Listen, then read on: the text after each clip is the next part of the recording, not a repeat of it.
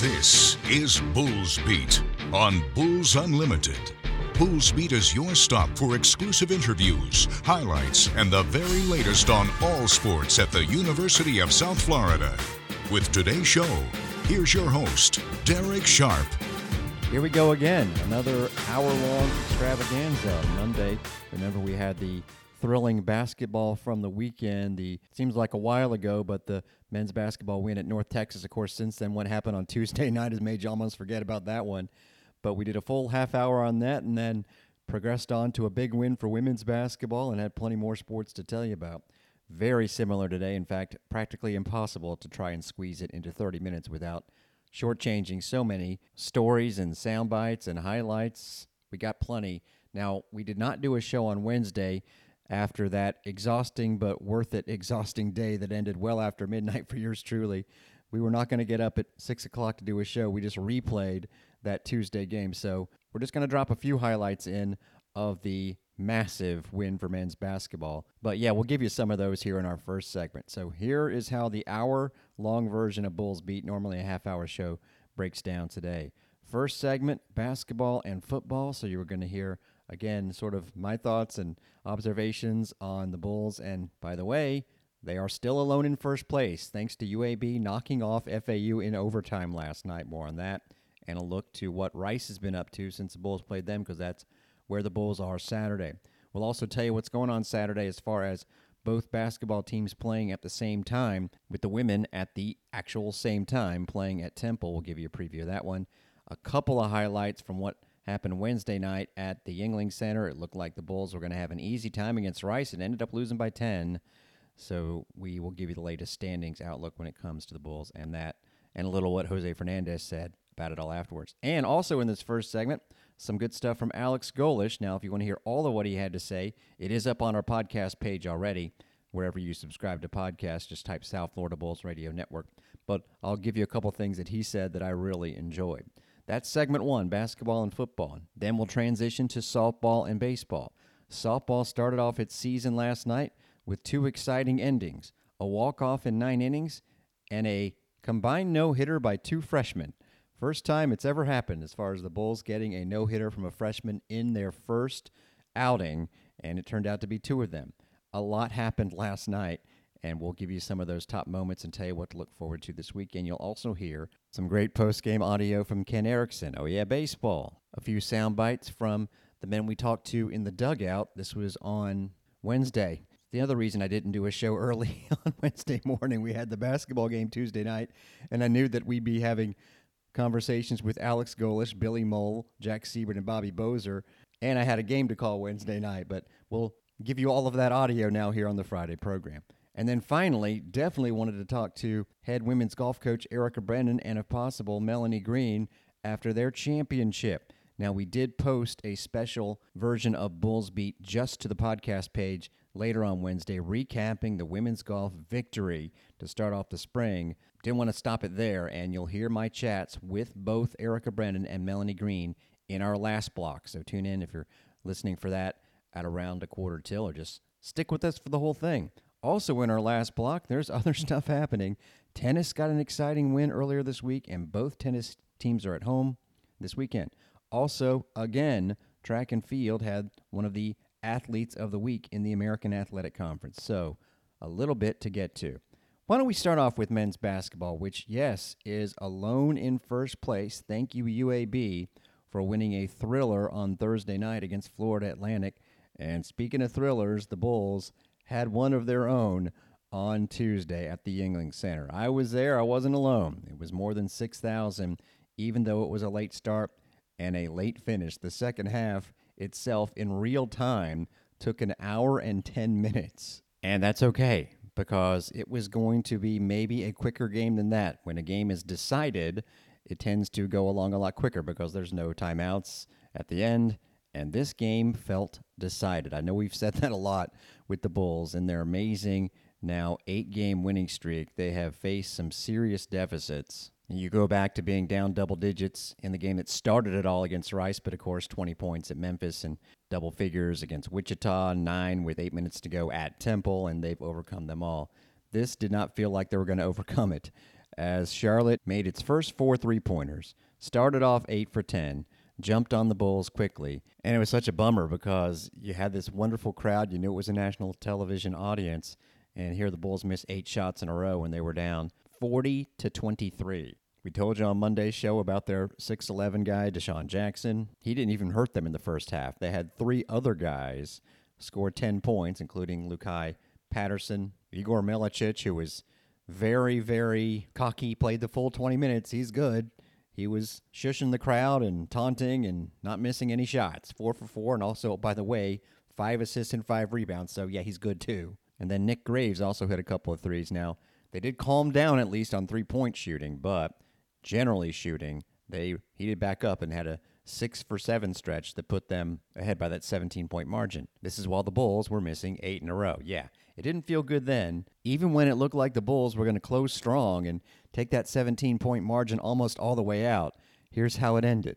Here's Graves, right wing, gets it to Milicic, who's been relatively quiet as of late. Gets it off to Fulks. Stroud guards him. Dumps it down low. Milicic kicks it out. They're going to load up a 3, and that's good. And that's Reber with a big triple there. They're big men from 3. Very impressive. Really creates a problem on defense for the Bulls. They've got a lot of big bodies, and they're all capable of scoring from anywhere on the court. 45-37, 20 seconds to go. There's about a 2-second difference between the game clock and the shot clock. Jaden Reed sneaks a peek. 9 seconds now to go on the shot clock for the Bulls. Reed, hesitation move, fires a pass. Here's Sam Hines. He got it blocked underneath. Reber blocked that one as well. Outlet pass to Milicic. He throws a lob, and they get a dunk with a second to go. Well, the Bulls go from getting a layup to giving up a layup at the other end, and Charlotte is flying high going into the locker room, up 10. I know they think they should be leading by more than 10. The Bulls are probably fortunate to be within 10. I think we still got a ball game, but Charlotte is going to be a tough out tonight. Indeed, Joey Johnston. And then the Bulls start off the second half with 5 quick points, only to have Charlotte go on a 12-2 run. Now, normally when you have a big comeback victory, you're just going to hear the high points.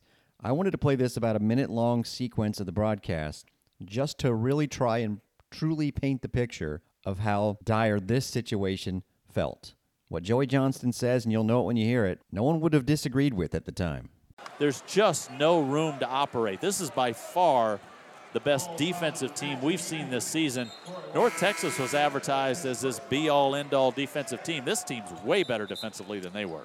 They are, and I think it's safe to say that Charlotte's better than USF right now. The evidence is pretty clear that they have more to offer on offense, and they're playing much better in this game. Not to say USF can't come back and win this game, but boy, this Charlotte team is really tough. Lefty goes left into the paint, hooking Hines, and he got fouled there. Tell the crowd's getting a little anxious because the fouls are 7-0 here in the second half. Yeah, and you hardly ever see that against the home crowd, but it's put USF in a very precarious situation as Charlotte continues to make free throws. Yeah, and you got Jackson, who's a 66% shooter in his career, is now 7 of 8 today. It's just one of those type of days. Charlotte 16 of 18 from the line. Yep, 8 of 8 second half. 61-46. A lot of work to do here for the Bulls with 12:40 to go. Charlotte did look like the better team. You just didn't know how you're going to slow them down and where the points were going to come from. And as you heard, the fouls were not going in the Bulls' favor. But something magic happened, and yes, the whistle started to favor the Bulls, and maybe it's human nature, but referees are people too, if you didn't know that. And you hear the crowd booing, and you're thinking, probably as an official, what are they booing for? And you look up, and it's 7-0 on fouls. 5 fouls called against Charlotte in less than 2 minutes. Then they started turning the ball over. And yet, I want to play this moment because we've had moments in Bulls comebacks where, frankly, the other team is one made shot away from ending it. This is when they were already in drain the clock mode. Jackson, couple dribbles, backdoor cut, nothing available. Picks up his dribble, 6 to go on the shot clock. Reber sneaks a peek. They get it off to Graves, 2 on the shot clock. He elevates from 15, fires one that rattled halfway down and popped out somehow. You know, the South Florida women's basketball team has had similar type moments, maybe not the same margin, where they're so close to putting away a team potentially, and it doesn't happen.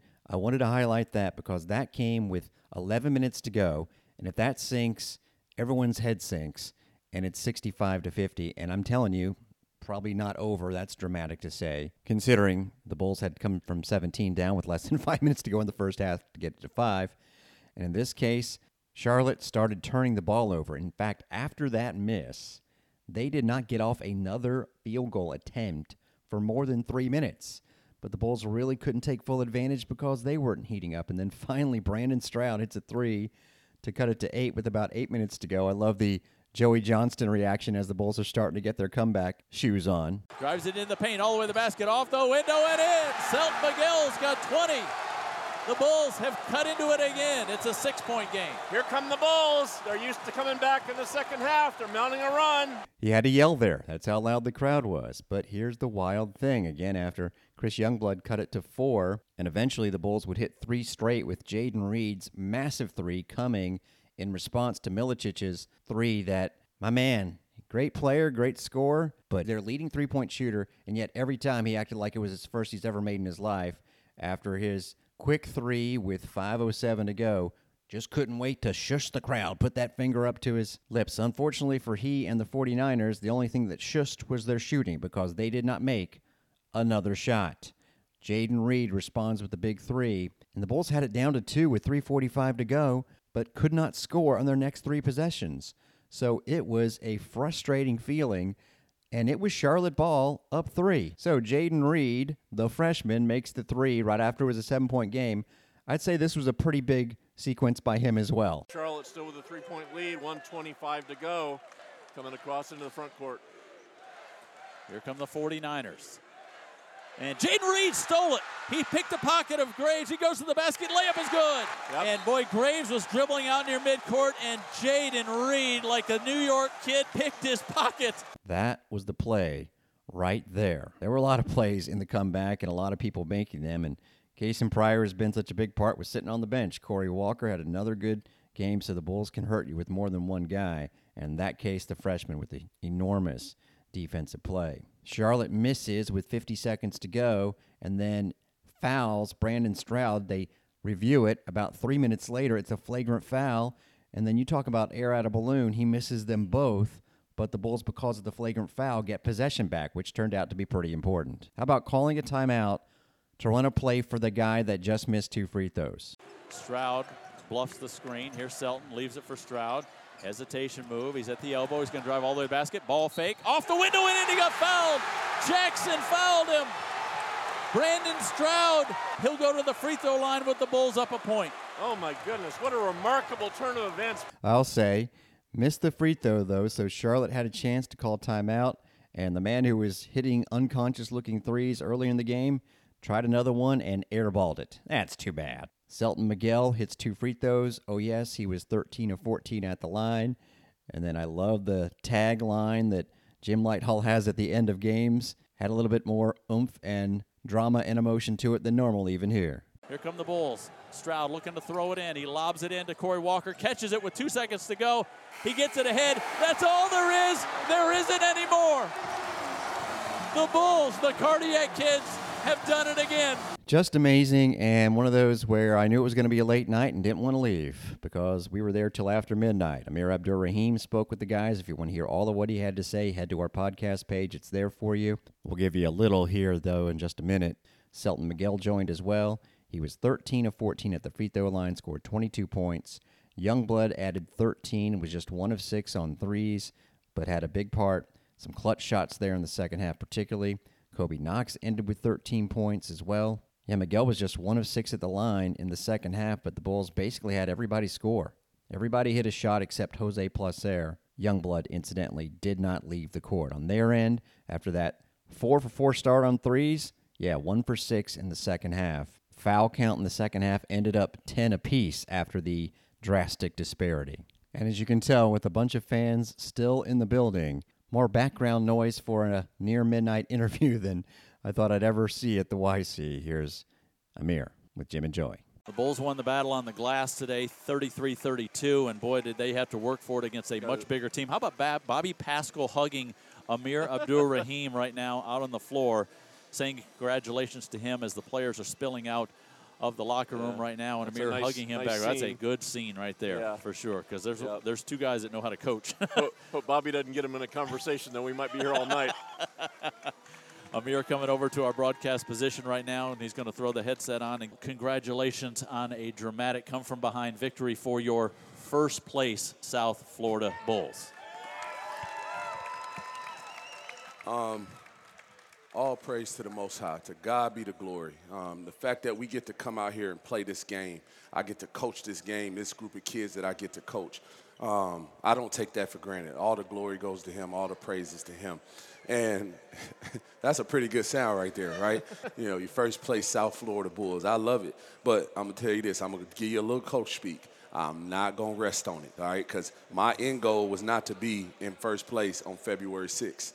I was hired to do a job of rejuvenating the program. I was hired to do a job of impacting the lives of young men and also win basketball games and win championships. And so until that job is done, I'm pleased, but I'm not satisfied. As the late, great Kobe Bryant said, job not finished. And the job continues on Saturday at Rice. The Owls, since they played the Bulls, have had some very interesting outcomes and ones that make you sit up and take notice. They're just 9-14 overall. And as you know, they had the Bulls by double figures towards the midway point of the second half before the Case and Pryor show commenced. We'll definitely be replaying that second half a couple times on Saturday as a build-up. But since that game, they turn around and led Charlotte at home, get this, 24-4 before losing in overtime. Went to Temple and won. Got beat at home by FAU. Got beat at home in a wild one against Tulsa. Then went to Memphis and won. Went to UTSA and won. Only to turn around on Wednesday night and get drilled at home by basically their big rival outside of Houston, that being SMU, 95-69. They still have some good three-point shooters. This will not be an easy game, and it will be on Bulls Unlimited starting at 2:30. And again, FAU loses last night. The only other game saw Memphis win at Temple. So updated, not sharing anything for now. USF 9-1 in the conference, having won 14 of 15. The overall record is 16-5. Charlotte and FAU are both 8-2. Technically, Charlotte's the second-place team because they have the head-to-head. UAB with that win last night and SMU both stand at 7-3. So the Bulls, if they win on Saturday at Rice, will be in first place by themselves coming out of the weekend. Now, if we can just get the computers to get on board, because that win against Charlotte did not move the Bulls up. Maybe the computers weren't up late because after they didn't play on Wednesday, they moved up 2 spots to 103 in the computer rankings. Meanwhile, the women will be in Philadelphia taking on Temple at the same time. Our pregame starts at 2:45. It'll be on the Strike 102.5 HD2. And after winning 3 in a row, and Wednesday was such a beautiful environment with National Women and Girls in Sports Day and Play for K Day, and the Bulls were rolling along against a Rice team that had a couple extra days in between its games in Boca and Tampa and looked like it. The Bulls had Rice out of sorts offensively, turning the ball over a ton of times, especially in the first quarter. 5 turnovers, and the Owls shot just 4 for 14, and it was 17-8 Bulls. Now, you talk about a key moment early in a game, and enough of teams having players that don't do much from three-point land, and all of a sudden they decide to go off against South Florida. Jazzy Owens-Barnett, who last year as a freshman scored around 5.5 points per game, played around 20 minutes, and from three-point land was 8 for 45. Coming into Wednesday night, she was 7 for 22. That's in 18 games, so she shoots 1, maybe none a game. And as a matter of fact, in her last 6 games, attempted 2 3-point shots and did not make any. In her career, had never made more than 2 in a game. But it wasn't even a 3-point shot that got her going. Listen to this moment right here. They can beat you in a lot of different ways. They don't have one player, even though it was Fisher who hurt the Bulls. She scored 18 recently, going 8 for 9, and there is another player who can hurt you. Jazzy Owens-Barnett lays it up and gets fouled, and you hear her yelling. It's 22-14. I'll tell you why she's yelling. She has not scored as much lately. So again, that was seemingly innocuous, but you heard the reaction. She scored 2 points against the Bulls, only played 8.5 minutes. She was a non-factor. This was when the Bulls lost to Rice January 14th. That was when Malia Fisher took over in the fourth quarter, and Rice wins by 3. Malia Fisher had missed their last 4 games, during which time they'd gone 1-3. She was back and helped, but we didn't think Jazzy Owens-Barnett was going to do much. So in the 6 games since the Bulls played Rice last, Owens-Barnett, 6.5 minutes against East Carolina, missed 1 shot, got pulled. SMU, 5 minutes, did not attempt a shot. Then this past weekend against FAU, made a shot, 1 for 5, 3 for 3 at the line, 5 points. But she had not even attempted a 3-point shot in 6 of her last 9 games, only making 1, and that was 7 games back. And before the moment you just heard, her first shot was an air ball. So I'm telling you, if she doesn't score on that and 1 you just heard, she might be pulled from the game, never to be seen again. Instead, Jazzy Owens-Barnett, next time down, guess what? Pulls up and hits a 3. And then she's feeling it. She hits another later to tie the score. And the Bulls, who were up by 10, gave up a 10-0 run, missed 6 of 7 shots, and that had nothing to do with Jazzy Owens-Barnett, who, by the way, would go on to a career-high 21 points, 4 for 4 at the 3-point stripe, had never made more than 2 in a game. And who knows, maybe some of their other players take up the slack, but yeah, it's just one of those things where this team had nothing going offensively, and all of a sudden it did, and the game was tied at halftime. And here's the third quarter. I mean, the Bulls had one player particularly have a great night and had them in good position, but you'll hear on the other side, old Jazzy kept them in it. Wilson is stuck, but she gets out of it with a nice dribble to the top of the key, but 10 on the shot clock. She's going to decide to take it herself. Nice job, Ariel Wilson. Turn it on the Jets, an aerial display indeed, 34-31. Klazak almost answered with a 3-try, but Lovey got out on her. They dump it inside to Ngulafak, and Vlasic might have gotten some arm there. Vlasic is so lucky. Now Jackson will drive in, puts up a high shot, and again, good contact there, not getting called. And Romy Levy intercepts that pass. And Romy wants to take it all the way if she can. They're set up, so she pulls up. She can do that, Romy Levy drains that mid-range, and she gets to 12 points, and the Bulls' lead is up to 5. Jose Fernandez exhorting the troops. It's very a la Courtney Williams, the mid-range jumper by Romy Levy. Wilson, who flings it to Ava. Boy, Ariel's really got some alacrity and racking up the assist. Ava, strong to the hoop, back to a 5-point lead. A beautiful power dribble up with the left hand, little jump hook. Much better here. Wilson and Ava especially have been very just determined looking out there. Another nice whip play. past the 2 players I was just talking about. Nice little cut to the hoop, and it's back to a 5-point margin. Beautiful, beautiful play, and she finished a shot. Bulls are on above 46% shooting because of this recent run. So great to see Ava converting. It's mostly layups for her, 6 for 7. It's something she can do every game, frankly. The opportunities have been there. Now Jackson whips it across. That's a nice pass to Jazzy Owens-Barnett. And of course, Jazzy Owens-Barnett makes a wide open 3. That's her third, cuts it to 40-38. She had not made a single 3 in her last 6 games, and had only attempted 2, and had never made 3 in a game. 2 just once. That's how it's going there. Again. Another cut by Ava. They can't stop her, so the Bulls can't stop Jazzy Owens-Barnett. And Rice is having problems with Avaline Lucha-Shipple. Ava was tremendous in this game, but unfortunately, that last bucket you heard, which was the third of 3 in a row in a minute and 20 seconds time, was the last field goal the Bulls would make of the third quarter. They would miss 12 in a row to end it, while from the 6-minute mark of the third to the 5-minute mark of the fourth, Rice did not miss. 10 in a row. That's going to lose you some games. The crazy thing was, and you just heard Ava with some layups, offensive glass. She was phenomenal in the second half, especially, but for the whole game. Finished with 16 points on 7 of 9 shooting and 14 rebounds. 7 offensive rebounds. But in that third quarter, Rice exited with a 5-point lead after being down 5. The Bulls had 8 offensive rebounds to none for Rice and only 2 second-chance points. For the game, they attempted 18 more shots than Rice, but only made 1 more. That was the problem. Also, as Jose Fernandez spoke about after the game, settling for mid-range jumpers, while on the other side they were getting to the free throw line. Free throws, 14 for 15. By the way, Rice finally missed one, and it didn't matter. In Houston, they were 13 for 13 in the second half and needed them all, basically, to beat the Bulls.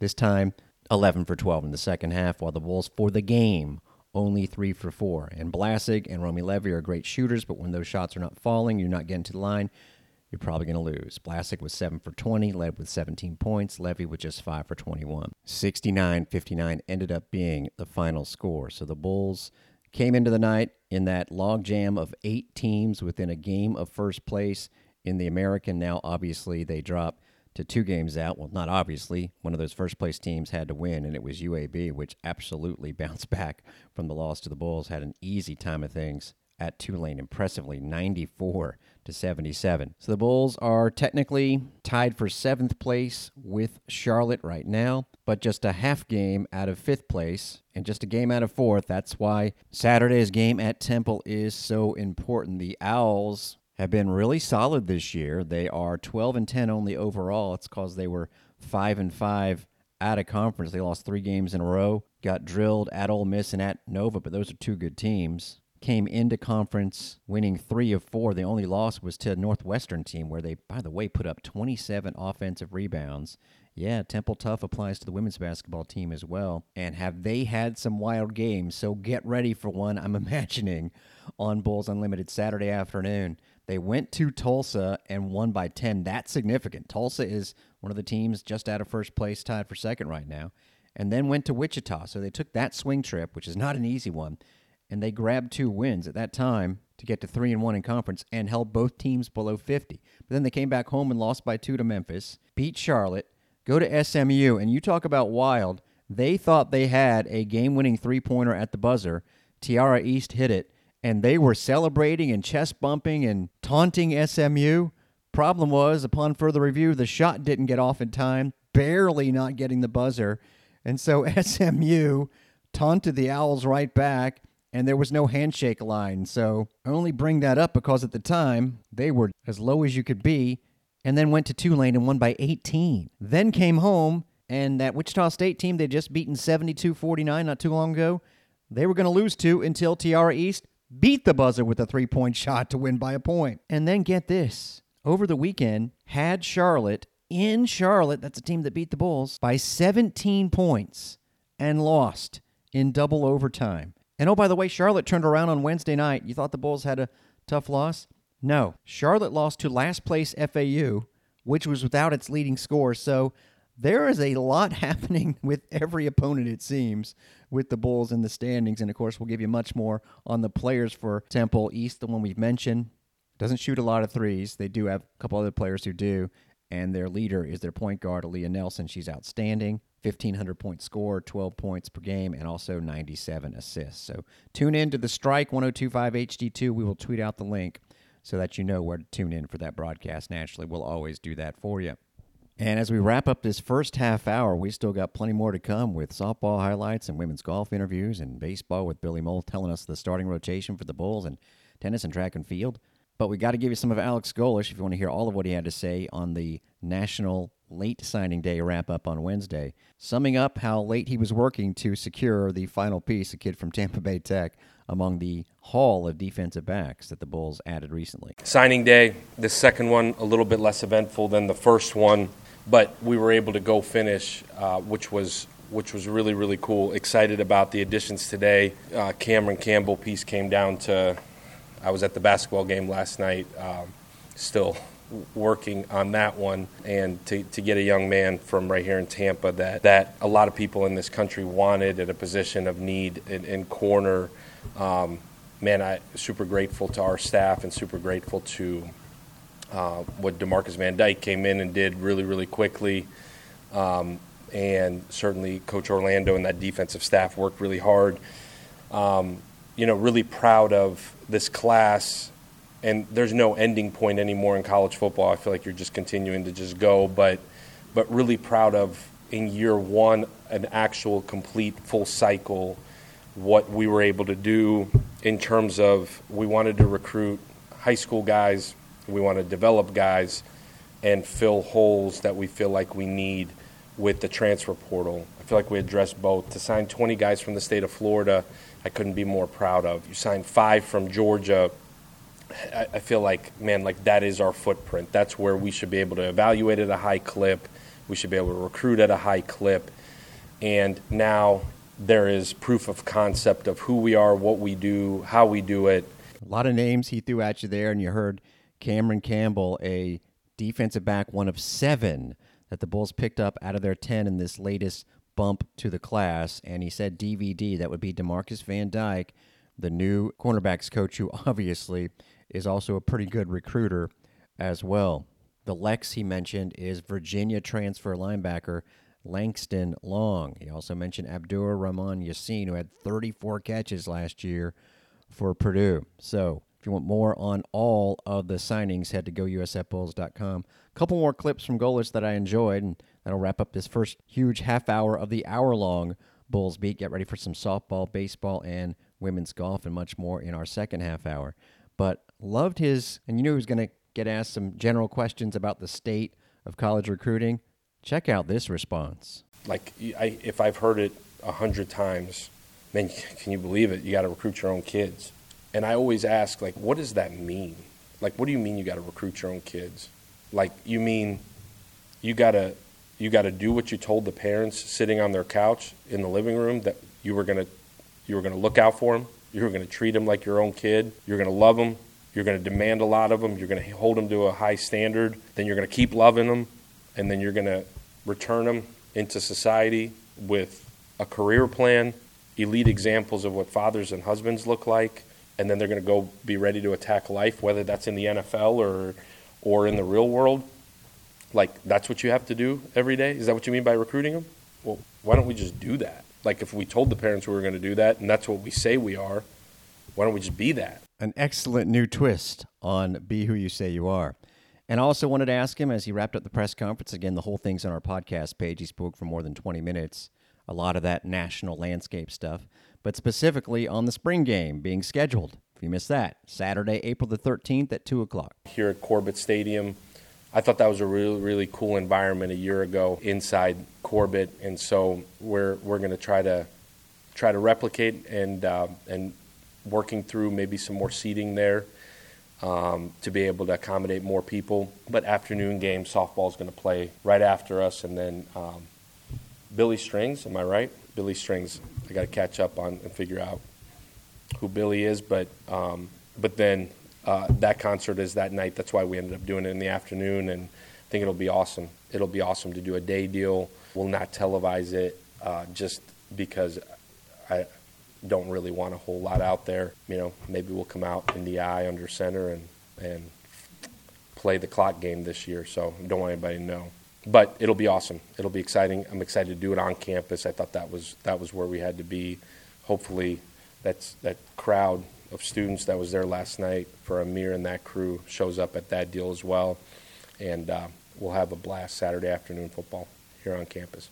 No TV and do not complain. You know why? First of all, we're on the radio side, so we really don't care. We're going to do a radio broadcast. But what is it today? February 9th. The game is April 13th. You have 2 full months to plan around instead of sitting on a keyboard and getting ready to cry and type on Twitter or X. Why isn't it on TV? You got 2 full months to figure out how to get your butt to Corbett Soccer Stadium and come by our radio booth and say hi to us. Had a chance to say hi and get some great stuff from women's golf coach Erica Brennan and Melanie Green after she, individually Melanie, and the Bulls won their spring opener. That's in our third segment next. Some highlights from last night on the softball diamond and a little bit from baseball head coach Billy Mull and Jack Siebert as well. Stay tuned.